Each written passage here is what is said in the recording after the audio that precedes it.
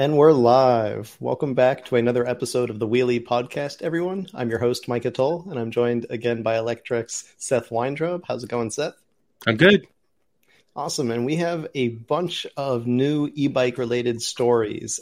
We were gone last episode, so we're going to catch up with all of the latest and most popular e-bike related stories from the past month. That covers everything from a hot debate on how e-bikes should be incorporated into the right to repair, whether we should let people tinker around with their e-bikes. Electra from Trek has a new electric moped style bike, which is pretty awesome looking, if you ask me. New York City is going to replace a number of its delivery trucks with essentially four-wheeled cargo e-bikes that look like mini trucks with bicycle pedals. There's an interesting story on how Riese Muller is planning to get rid of its conventional bike boxes, which didn't sound interesting to me at first, but turned out to be fascinating. There's another sort of odd story out of Amsterdam where they found that a certain type of e-bike has a 90% chance of theft, and so they're no longer insuring those types of bikes. And then we've got a couple sort of odd stories to finish it up. There's a really neat-looking three-wheeled, streamlined electric scooter that we're going to cover. And last but not least, I personally am going on a bit of an adventure buying a super weird China Direct e-bike from Indiegogo. So we're going to share that as well. But where are we starting off this week, Seth? All right. Why e-bike companies are fighting to stop riders from repairing their electric bikes. I cannot believe how controversial this is. I mean, I knew going in there'd be strong opinions, but boy, was there a lot of back and forth in the comments section. So this article basically covered how the advocacy group People for Bikes has partnered up with a number of electric bike companies to lobby on behalf of having electric bikes, or at least their batteries, excluded from the right to repair. And so for anyone who's not familiar with right to repair, and I hope I get this correct myself, but essentially it's the idea that manufacturers shouldn't be able to have a monopoly over the repair of the devices, that when a consumer buys something, whether it's a watch, a scale, anything, that the manufacturer should make it possible for people to repair their own gear, whether that's not using tools or parts that are inaccessible to the average person, or by providing schematics and instructions to get in and fix stuff. And for a lot of products, this makes sense, and it's in fact enshrined in law in many countries that if you buy something, it's your right to be able to fix it if it breaks. You shouldn't be beholden to the company that you have to let them do it. But when it comes to e-bikes, it's a little bit more complicated than that, because this isn't just a simple device without potential for danger. The biggest issue with e-bikes is really related to that lithium-ion battery, in that if you were to open that up and you defeat some of the safety protections that are built into the battery, it can actually be a potential fire hazard. And that's sort of the basis for a lot of these companies saying, listen, we need to have our e-bikes excluded from right to repair. It's just not safe for the average person to go in tinkering inside of our batteries, because it could be a potential fire hazard. On the other side, you have a lot of e-bike riders, the consumers, that are saying, hey, we need to be able to repair these things ourselves. If you turn this into a monopoly where only the companies can do it, then they're going to be charging us big bucks, and we're not going to be able to get these things fixed. Or they're only going to offer recycling programs where I've got a battery that's 18 months old. It should last me another few years, but my only option is to recycle it and buy a new one instead of being able to fix this thing. And it's tricky. I can see both sides of it. I think a lot of people assumed that I was supporting the side of the bike companies because that's what I reported.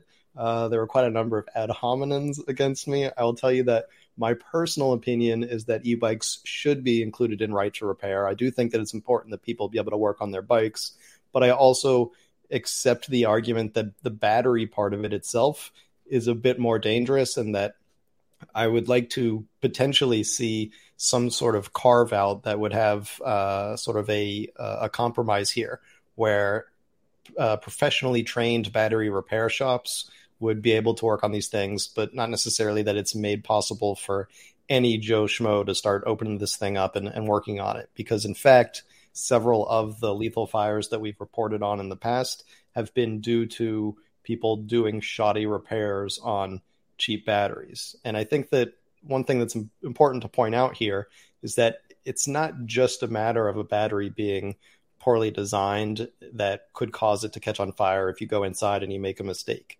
You can take a very nicely designed UL listed battery that's passed every safety certification, and if you open it up and you defeat some of those safety precautions, like, for example, in that picture there, that blue heat shrink that's isolating the cells, if you cut that open to try and replace a battery cell yourself, you can actually cause a fire by doing something wrong, even just dropping a screwdriver across battery contacts. And so I think that's one of the things that some people don't realize, just how quickly a simple mistake can become a potential fire hazard. It's obviously, a touchy subject because people don't want to see these bikes taken away from themselves and turned into black boxes that they're not allowed to touch. But there is a safety issue underlying this as well. What do you think about this very controversial topic, Seth? Yeah, I agree. It's got two sides to it, and there's a lot of gray area. So a couple things. One, I used to fix Apple Macintoshes and repair them at a Apple certified shop, and even there, Apple would not let us open up CRT displays. So I'm pretty old, obviously. That they had CRT displays because even if you unplug those things, they're kind of a capacitor and they store a boatload of energy. And if you short that, you're going out. You're going down for the count. It never happened to me, but the guy who was kind of taught me how to fix Apple Macs was like, I was in the hospital, like, because oh, wow. An unplugged Macintosh SE or something basically shorted on his hand, and he basically woke up a couple days later.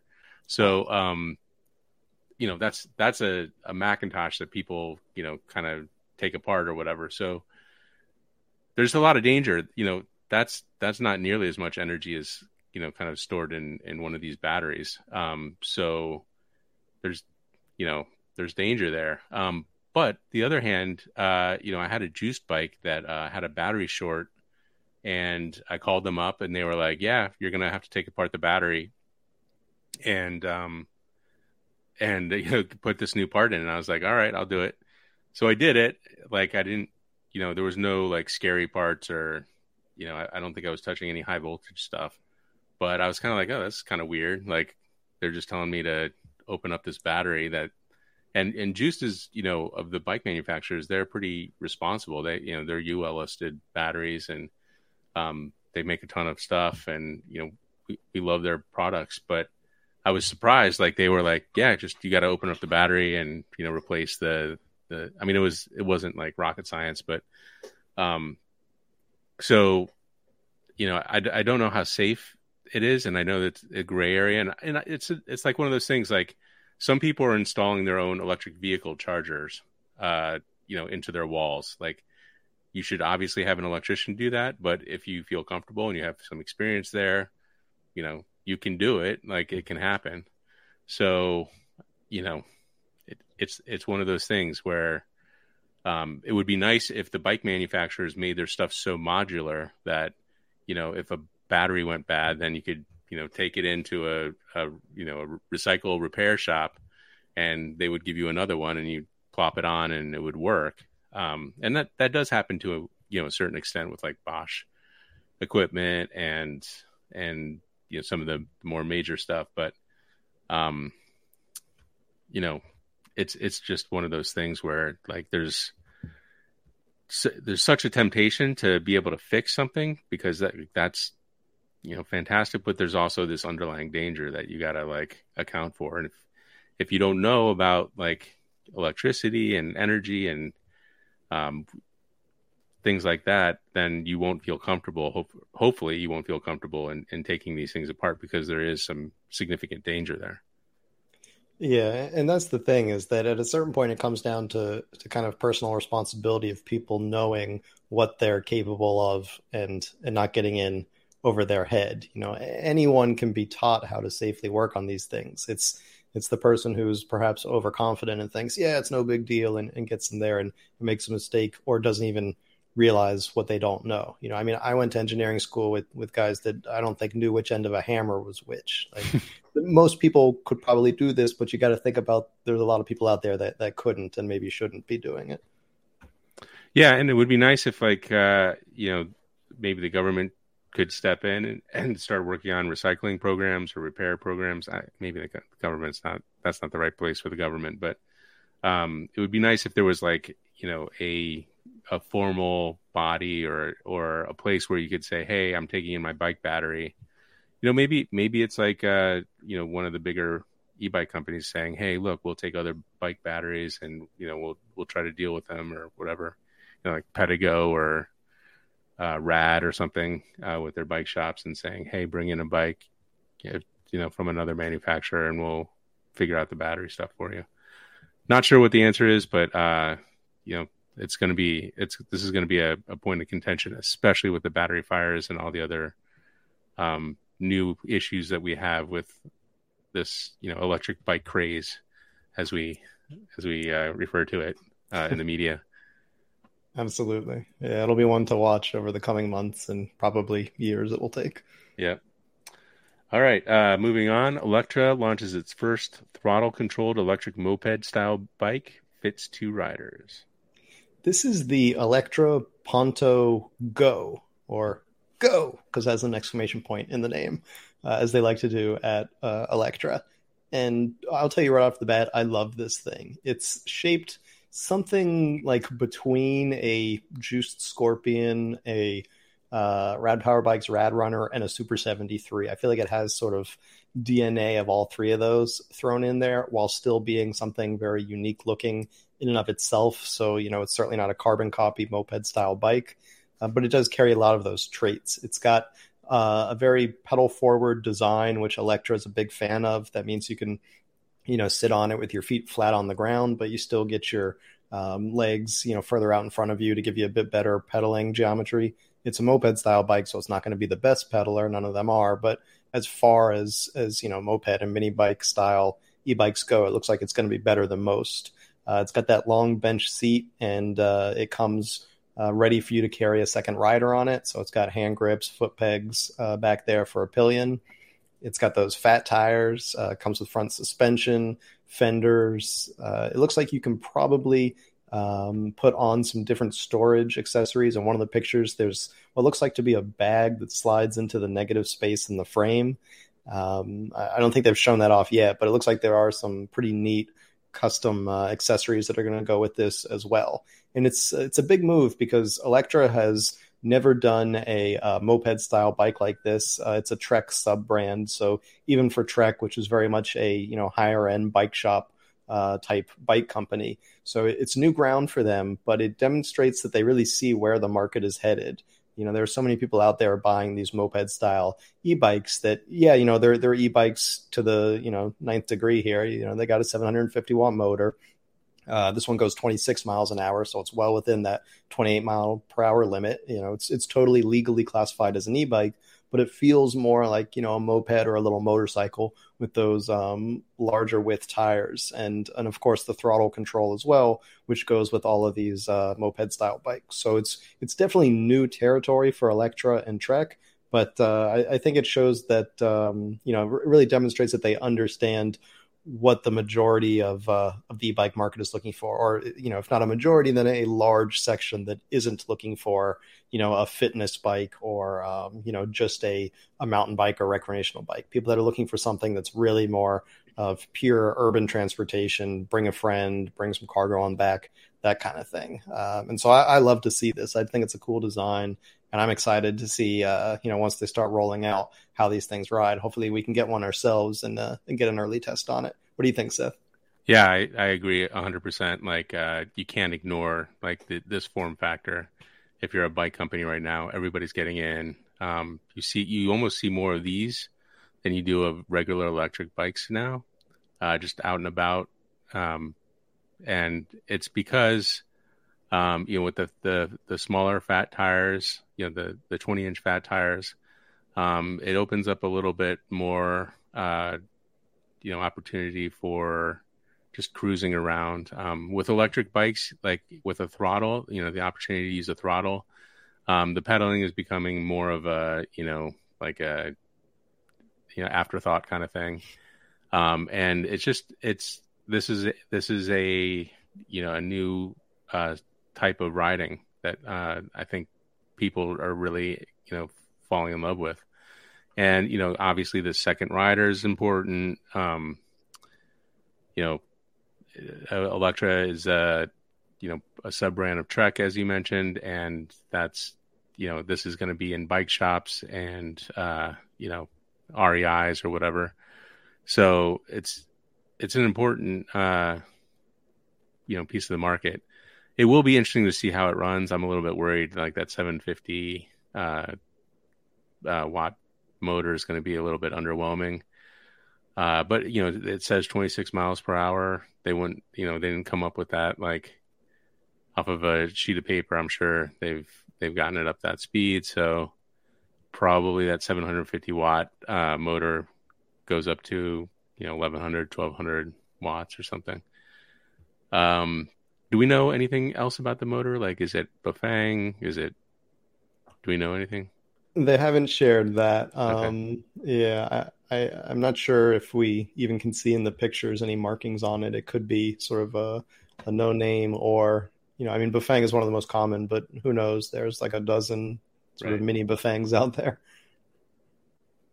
Yeah, I mean, it'll be interesting to see. Like, a lot of people that probably read us and watch our videos are probably thinking to themselves, like, well, why do I need this one when I can get a Juiced or a Super 73 or, any of the Ariel Rider or any of the hundreds of different brands that are making this kind of bike right now.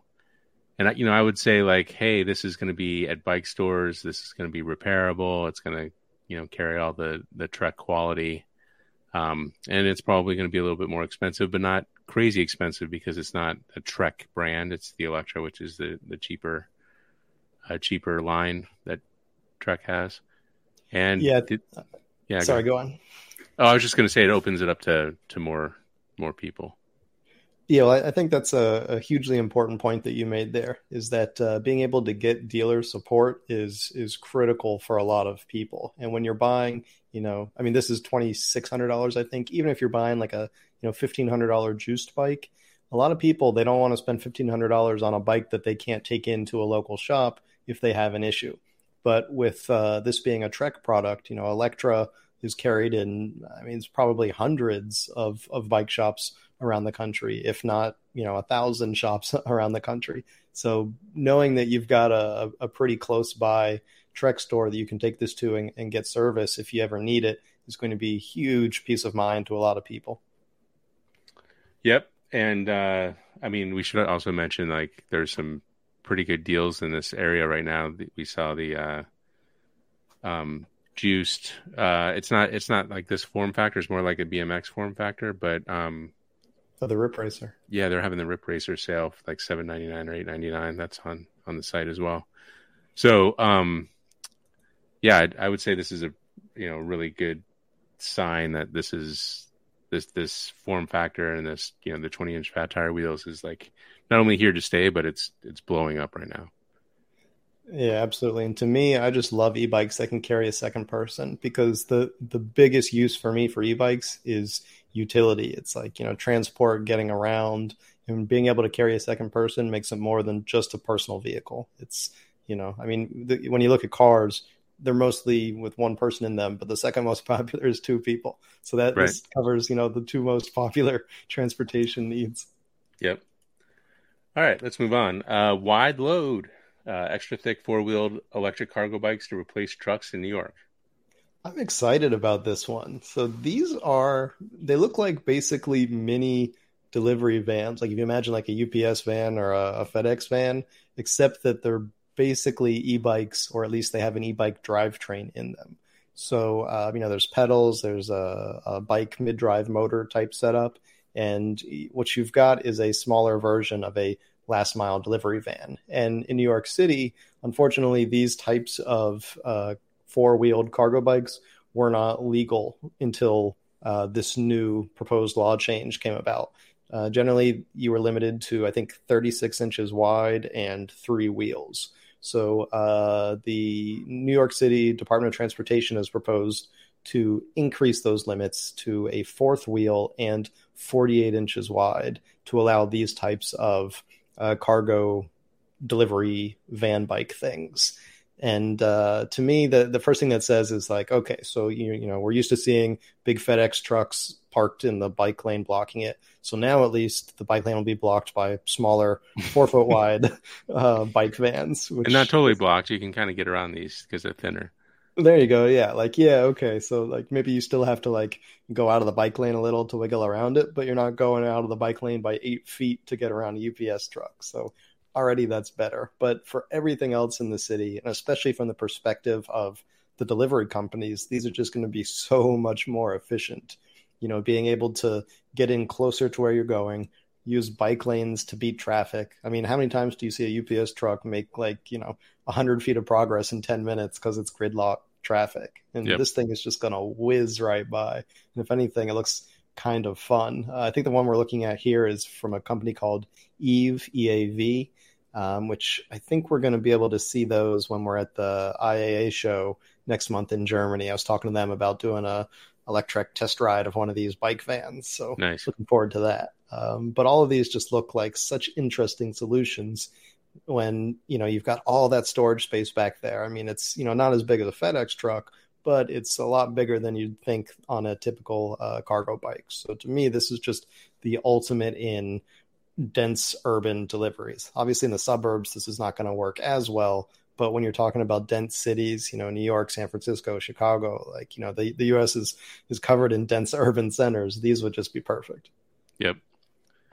Yeah, and you mentioned the smaller, the storage space, but these things can go back and forth so much quicker that the extra time that it takes to go back and forth, it's you're going to be able to save so much time moving in and out. And I mean, so when I lived in the city, the UPS truck would just park on the sidewalk and get a ticket every day. And he was like, yeah, we just have to pay the ticket.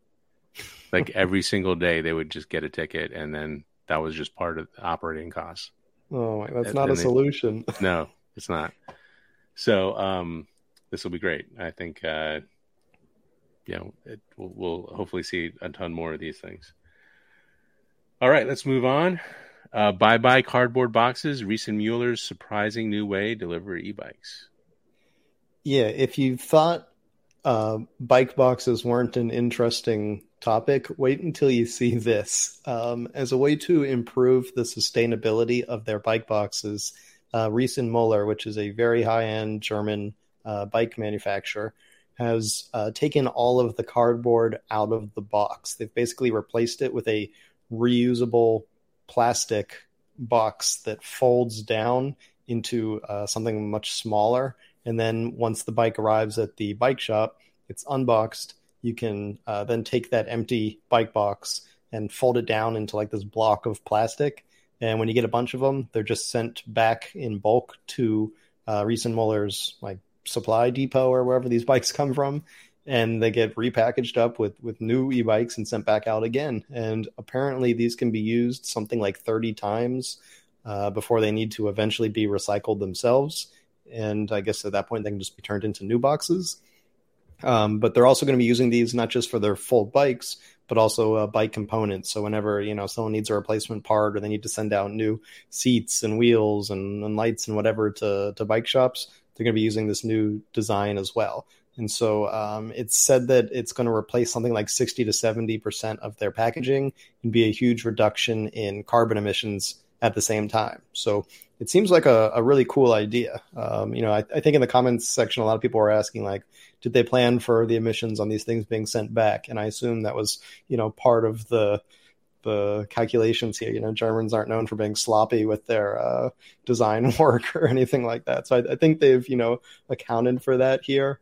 But to me, it seems like a pretty cool way to reduce your emissions associated with delivery. Now, at the same time, I think keeping in perspective, what's driving us towards like climate catastrophe are probably not the boxes that bikes are delivered in. This is kind of a small sliver, but obviously Reese and Muller can't go out there and like change the oil industry or something. So, doing what they can with what they have is nice to see. And I think it's also a bit inspirational to show that, each industry can kind of look at how they, operate and find ways to improve their own processes. But at the same time, I think we got to kind of keep in mind the bigger picture and the bigger offenders here as well. Not to be kind of a Debbie Downer here, but just my own personal thoughts. Yeah, and I wonder, we get a lot of e-bike boxes or bike boxes in general. The paper ones often have, huge holes where like somebody threw them around. I have to imagine this is a stronger box as well. It can probably withstand, a couple drops and what I have no idea what FedEx does, but like for some reason, every box I get from them looks like, somebody punched a hole in the side, and like it just like it doesn't make any sense why they're so beat up. I mean, and the secret in the industry, or the worst kept secret in the industry, is like, well, let's just put a TV logo on the side, and that'll save the box from getting destroyed.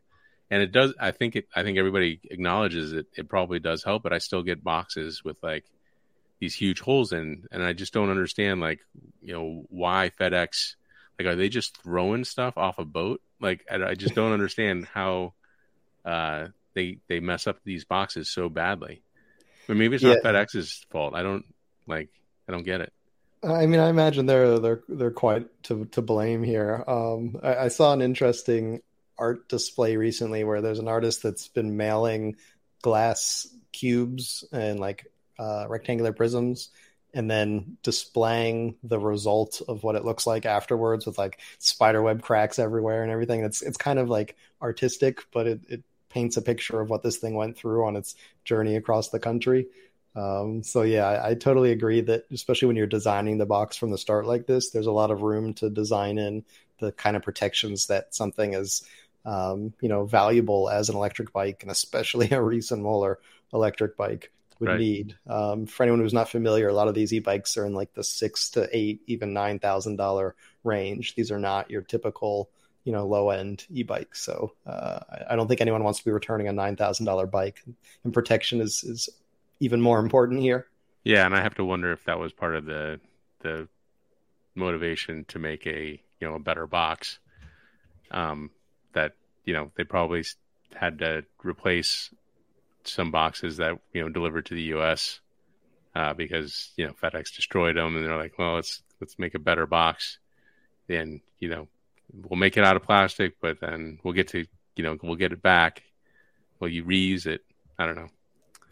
Yeah, I think one thing that Reese and Muller has going for it is I imagine most of their bikes are being shipped straight to bike shops as opposed to like, end users like you or me, which makes this sort of like return system a lot easier for, a company that's doing direct to consumer stuff. It would obviously be a lot more difficult to get these boxes back. And then, producing all this plastic obviously isn't going to be better than cardboard if you're just doing, a single shipment. But one thing I have actually noticed from many direct to consumer companies in the US at least is that there's a big push to move towards entirely cardboard-based packaging, basically replacing all of the foam, where if you've ever, opened up an e-bike before that you've got shipped directly to your house, usually there is a ton of foam in there, cardboard box and everything inside is foam.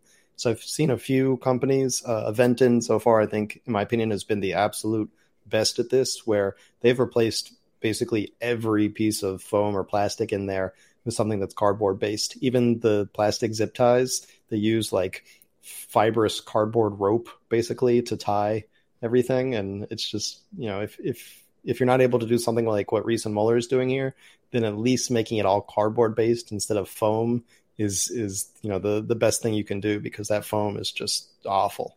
Yeah. I hate I hate having to deal with that all that plastic. I will say, rest in peace, Van Moof had a very nice recyclable box, and also had I think paper-based zip ties and padding and stuff.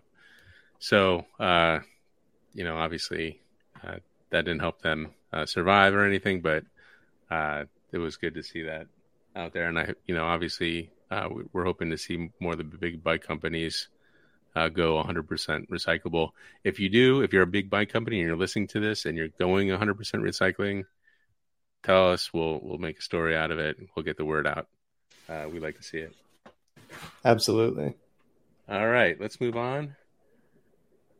90% chance of theft causes insurer to cancel plans for one type of e-bike. This one surprised me. So first of all, a little bit of background here. So there's something called the Royal Dutch Touring Club. They're like the largest, I guess, bike agency in the Netherlands. They do a lot of things, advocacy as well, education, but they also provide bike insurance. And they recently announced that they're going to stop insuring fat tire bikes in the Netherlands. And almost all of the fat tire bikes are electric bikes, just because it's so hard to pedal these things without motor power. And the reason for that is that they're saying that you're almost guaranteed to get your fat tire bike stolen. In fact, they say there's a 90% theft chance for these things. And so they're paying something like 8 times the premiums in payouts to customers that have insurance on their fat tire e-bikes, which obviously is not a sustainable business model. And they don't just want to raise insurance prices for everybody. So to prevent doing that, they've said that they're just going to stop insuring fat tire bikes altogether, which is interesting to me because it points to 2 things. One, it's interesting how much the Dutch are even adopting fat tire e-bikes, because the Dutch have notoriously been very big fans of Dutch style bikes, the kind where you're sitting, very upright. You've got these very large diameter wheels, but that have, smaller tire widths. And so they're very, urban friendly. They're very comfortable. You got a good view of the road, that sort of thing. But these moped style 20-inch fat tire bikes have become more and more common. Here's a picture of a Rad Runner that I saw on one of my last trips to Amsterdam. And so these are just becoming very, very popular with young riders in not just Amsterdam, but all over the Netherlands. But especially you'll see them in Amsterdam. So it's interesting to see the Dutch really embracing this model. And you'll often see, 2 riders on these things, just like we talked about, how these moped style bikes are great for when you're actually using bikes to get around. But the second thing is just how in demand these are by thieves. And I guess that points to the demand for these things, because these bikes are often stolen and then resold very quickly. Or in the Netherlands, a lot of bikes are stolen and then shipped out to the rest of Europe, especially in Eastern Europe, and then resold on the secondary market there. So it's interesting because I'm not sure that we've seen any sort of breakdown in theft like this before, especially not in North America, to sort of understand which are the popularly stolen e-bikes. We all have heard horror stories of e-bikes getting stolen. I've unfortunately had a couple stolen myself. But to see any one specific style that it seems to be an extra target for thieves, I don't think we've ever seen that kind of data before. But an insurance company that has to pay out for theft would obviously be the best place to go to determine which e-bikes are being stolen. So to me, that was just fascinating. And I'm not sure that I would have seen that coming myself. What do you think, Seth? Yeah, 90% seems crazy. I would almost like to see the data on the back end there, because it doesn't seem realistic. Like, is it 90% of all bikes that are stolen are? I think they said that fat tire bikes will have a 90% chance of being stolen. My question then is, like, over what time frame is that? Right. Is that like if you own it Till for forever. a year, or yeah? Over the time it is, viable, I guess. Anyway, 90% seems quite high. I guess it is an indication of what we were talking about earlier, that the demand for these things is quite high, that people are stealing them. But also, obviously it's a problem. I wonder also, the Dutch bikes have those, like, what are they called? Those locks that are built into the back tire. Oh yeah, I always heard them referred to as Amsterdam locks. Right. I think sometimes they call it a frame lock, but yeah, like it locks the rear wheel to the frame. Right. And once you have that, out, I think the bike is pretty immobile. And obviously we're looking at a Rad Runner here that has a big chain lock around. Once that chain is off, the bike's pretty much good to go. So obviously some of those factors play into the bikes getting stolen. But overall, I have to say, like, it's just a weird thing that the insurance company can't, insure these things. It just doesn't make sense to me. Yeah, maybe just have an 8 times higher fat tire bike policy or something. I guess that'd be yeah. ridiculously expensive, probably. Or like, maybe you have to have a special like New York City lock or something. Yeah. Anyway, let's move on. A streamlined 2-seater electric trike that looks so cool anyone could be seen riding it. Yeah, I mean, maybe this speaks to my definition of cool, but I love this thing. This is called the Lampago. It's basically a 3-wheeled electric scooter with 2 wheels in the back. It probably has a drivetrain similar to most like Vespa style electric scooter knockoffs. But the really interesting thing here is that first of all, you're sitting very low. You're not like straddling it as much like a Vespa. You're more sitting down into it. But secondly, it's got a streamliner type shell around it. So it almost feels like you're sitting in a sidecar of a motorcycle, I would say, except that the sidecar is the scooter. And it even has a rear seat back there. So you can still carry a second rider with you. But you've got this like really fun looking, it's almost like you're like riding around in like a vintage bathtub almost, I would say.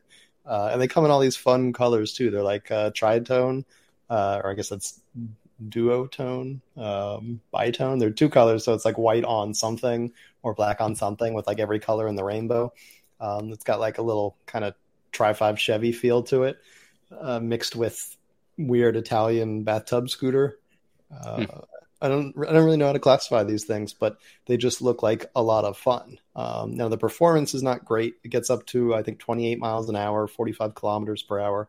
So it's designed to fit into those lower European moped regulations. Has a 1,000-watt motor, which seems like really underpowered for something like this. Not that it goes that fast, but still it doesn't look that lightweight. So I'm guessing the acceleration is not going to be great. And it also has a pretty small battery, 1.8 kilowatt hours, which, motorcycles and scooters don't have as big a battery as an electric car, but 1.8 kilowatt hours is very much on the low end for something like this. So it seems like they probably, invested all of their XP points or whatever in appearance and not like performance. So, there's something to be said there. But I think if you have a scooter that looks this good, you don't want to be going too fast because you want people to enjoy seeing you go by. So maybe that was part of the calculus here. That's charitable. Also, I would say like having the 2 wheels in the rear. Also, you don't want to be going too fast around those corners. Yeah, so maybe point. That's a safety concern as well. I mean, yeah, these things do look cool. Like they look fun, but I don't know if I would. I don't know. I'd like to see a video of this. Any chance you're going to get a review of one of these? So there's nothing on the calendar yet, but that's the other thing is that you notice they don't have any marketing pictures with someone in it. So it's a little hard to gauge how it would actually look with a rider. Right, or a video even. Yeah, I'm kind of wondering, like, do you just see their shoulders or they're like the whole thing's hanging out and it looks like you're like sitting in a like kid's bathtub kind of thing? That's what I'm wondering. And then that rear seat being up so high, like I wonder if that's almost like for when you flip it, when you hit the corner going. Bar. Yeah, it's like the bar that saves your neck from getting destroyed. Yeah, thank your passenger. Right. Yeah, and you're a dead passenger. So yeah, there's a lot of questions still here. Any chance they're going to be at IFA or IAA? I haven't heard about them coming yet. It's a Turkish manufacturer that I think is intending to sell in Europe. So there's a chance they'll be there, but I haven't heard any news of it. Okay. Well, it's certainly weird and thought-provoking. Like, I'd like to see more about this, obviously. So for that, it's good. I love the uniqueness. I'll give them that. Yeah. All right, and finally, I just bought a super cheap electric bike from China. I wouldn't recommend it. So this is a sort of an odd little electric bike called the Mihogo. I found it on Indiegogo, which I'm gonna give you that warning right away. This is an Indiegogo, and the reason I wouldn't recommend it is because this is not as much buying a product as it is backing a project to create a bike, which is what crowdfunding is. You help a company um, basically complete their project, which in this case is this bike. And then in return, you're supposed to get whatever they pledge as the reward, which in this case is an electric bike. I actually sprung for the Mihogo Pro, which is not the super cheap $397 one. It's the slightly nicer $447 one. And I'll tell you again, right away, I do not recommend anyone doing this. For me, sometimes I find these like fun, weird little e-bikes that I just think are so cool in the fact that they're so unique looking, and it's an adventure for me to sort of like put down a little bit of money. In this case, less than $450. It's not going to destroy me if it doesn't come through, and it's probably not enough for my wife to actually kill me. It might be slight bodily damage, but it's actually a really neat design, which is why I kind of want one of these things. It's got this split frame, which you can see there. There's this bag hanging down below the frame, and so you can actually like store stuff right between your knees because the frame is in sort of two pieces there, which is neat because it's such a small bike you wouldn't think it comes with storage, but right there you've got a cool option.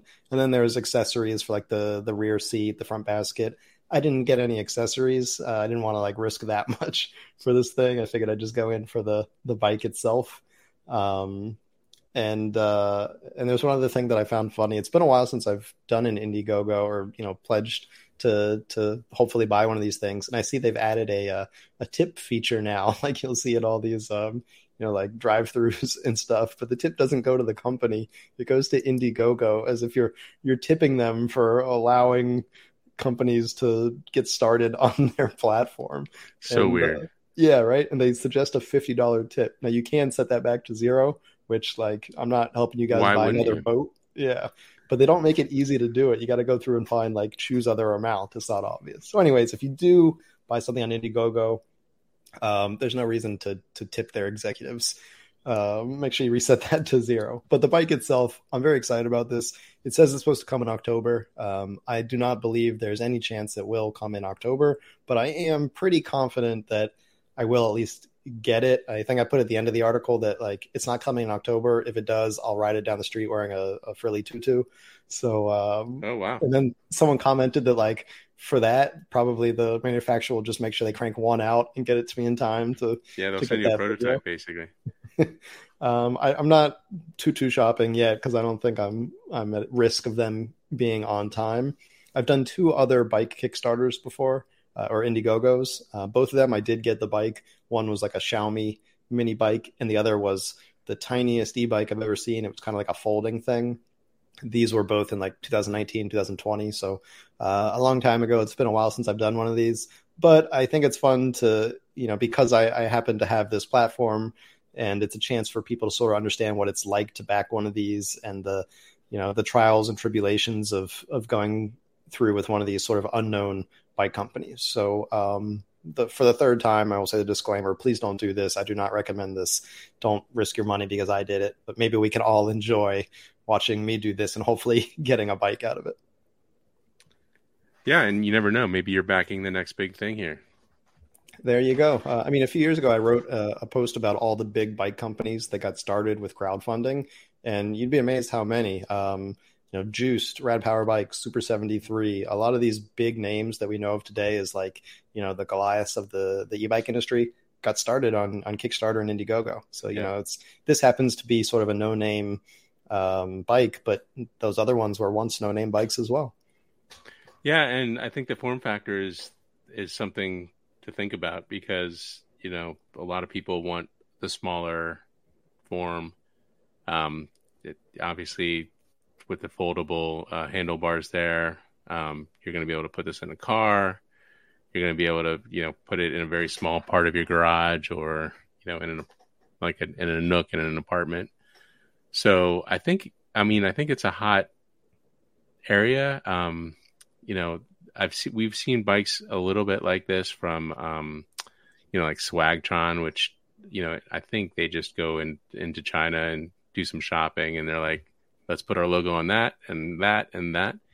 And so we've seen some stuff a little bit like this. I think you've even reviewed like the EB1 or something like that. But this has some nuance to it. That battery looks quite big. We've seen like in other marketing materials, they have like a little kid riding on the back. That's certainly, this would be appealing to a lot of people, I think. I don't know how it would perform. Like those wheels are quite small. It's a little bit like a glorified scooter in that respect, but you never know. Like this could be a big thing. Yeah, and I mean that's what I like about it, is that it is innovative in a way. It's not just like a rebadged out of a Chinese catalog e-bike. It actually has a new design. That battery you mentioned, it actually is really big. It's 768 watt hours, which is kind of crazy. Yeah, right. Like that's 48 volts, 16 amp hours. And I paid $447. Now That's I don't crazy. have a bike yet, so maybe I donated $447. But if it shows up, I mean, you could. I mean, the battery itself would be $300 or $400 usually, right? Oh yeah. I think a juiced battery is like $500 here. Right. So yeah, it'll be interesting to see how that goes.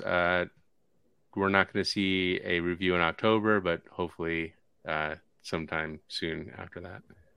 Yeah, and if we do, it'll unfortunately probably have me in a tutu at some point. Oh man, that would be worth the price of admission alone, I think.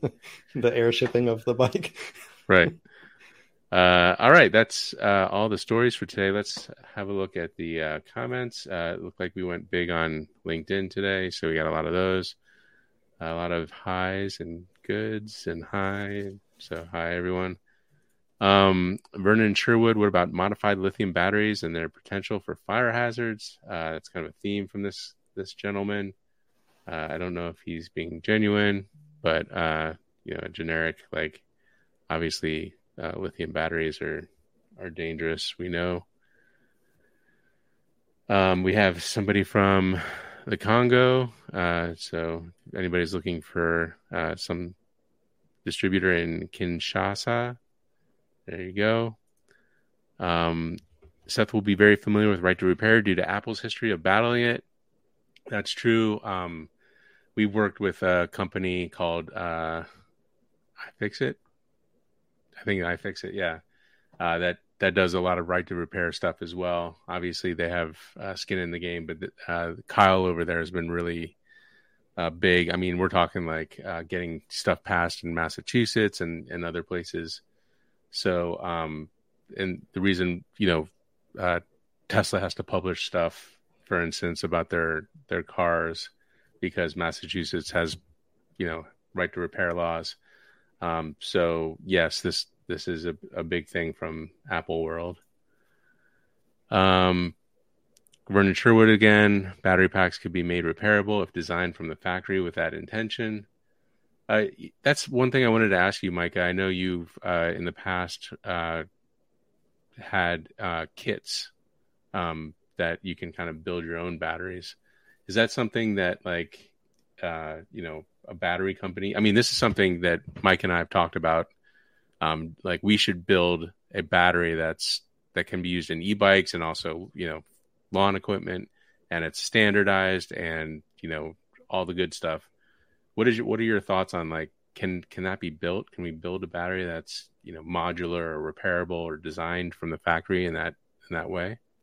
Yeah, the trickiest part is really just isolating the connections on the end of the cells. So the idea of making a kit where you could sort of pop cells in and out, or that these batteries could be designed this way by the bike manufacturers, it's definitely possible. The tricky part is anytime you're exposing the end of the battery cells, you just have to make sure you're not exposing the ends of other cells, because the most common dangerous situation is accidentally bridging between two different cells. And it's so common and easy to do on accident. I once picked up a battery. This is many years ago before I got into battery building.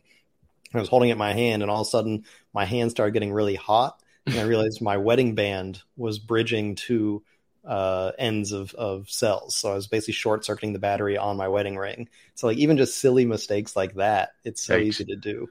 Got to get a non-conductive wedding ring there.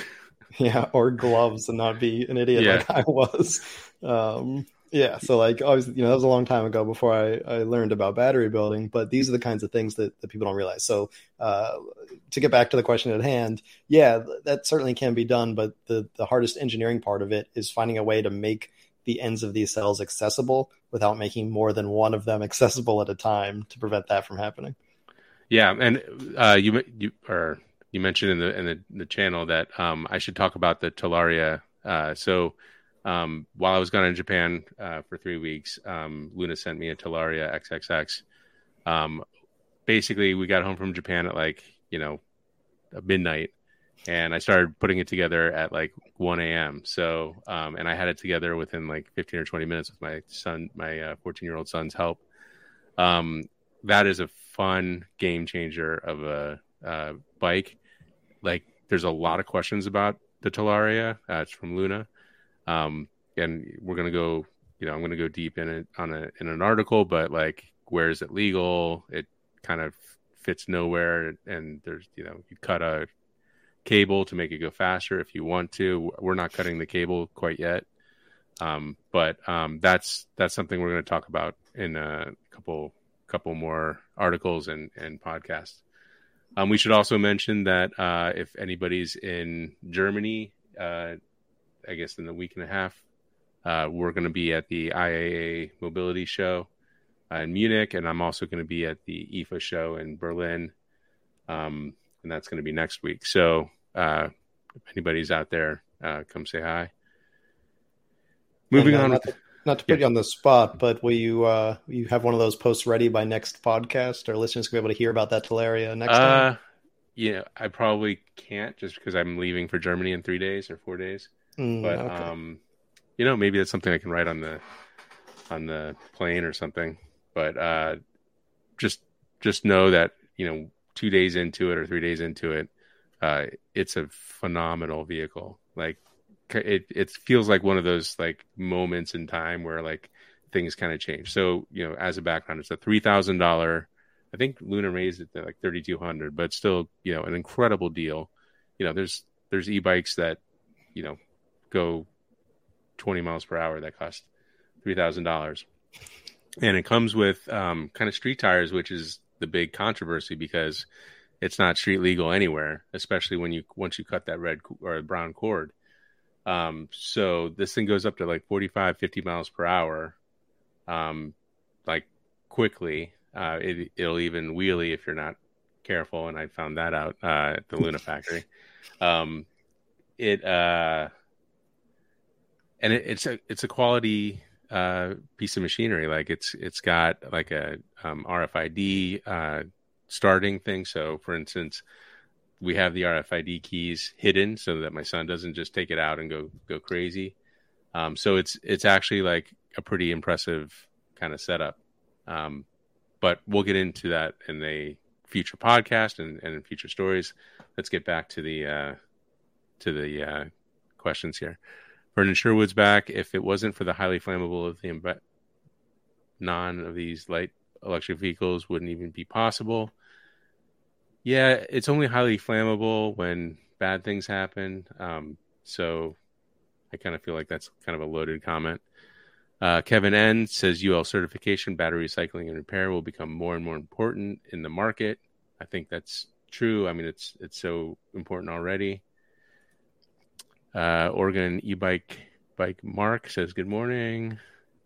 Seats look soft. All right, moving on. Mario Madness, easier to take on bus or something if needed to. We're talking about the small electric my bike Mihogo, there. Yeah. I actually took my my Rad Power bike on the train yesterday, and I think for anyone who's taken bikes on public transportation, it's not as much the weight as the bulk that is the problem. And so having that really short wheelbase with little wheels, I think will make a big difference on the bus or the train. By the way, I just thought of this. Do we have any e-bikes lined up for IAA? We should look into that. Yeah. We're going to have to get around. Get out the Rolodex here. I saw Riesen Mueller's there. Rosa Bosch, Specialized, I think, has a big thing. So maybe we should make some inroads there. Maybe the new cargo bikes. Yeah, those would be fun to ride around, actually. And we're in the same location downtown, or the old city, and we have to get to the new city. Hopefully we don't wreck like we did 2 years ago. I think each one of us wrecked separately one time. Too much fun. All right, and so your little bike would be how much does that little Indiegogo bike weigh? I think it was like 30 something pounds. Oh, that's pretty good, especially with that huge battery, 48 volt. Yeah. Oh, here I found it. It's actually 43 pounds. So, okay, still solid. Not super light, but yeah, certainly doable on the bus. Yeah. And yeah, the battery is worth that alone. I think we also came to that conclusion. Bubble Magic is a Yuma, a scooter brand worth trying. Good value, but concerned about quality control. Any thoughts? Do you know about Yuma? I'm not familiar with that brand. Not a good sign. Yeah, probably not a good sign. A lot of these brands are just going to China, coming up with a brand name, making a sticker, and slapping it on. So be careful of that. All right. All for the comments. That does it for us for this week. It was great having you guys. We'll be excited to be back here 2 weeks from now with another episode of the Wheelie Podcast. We'll see you next time, everyone.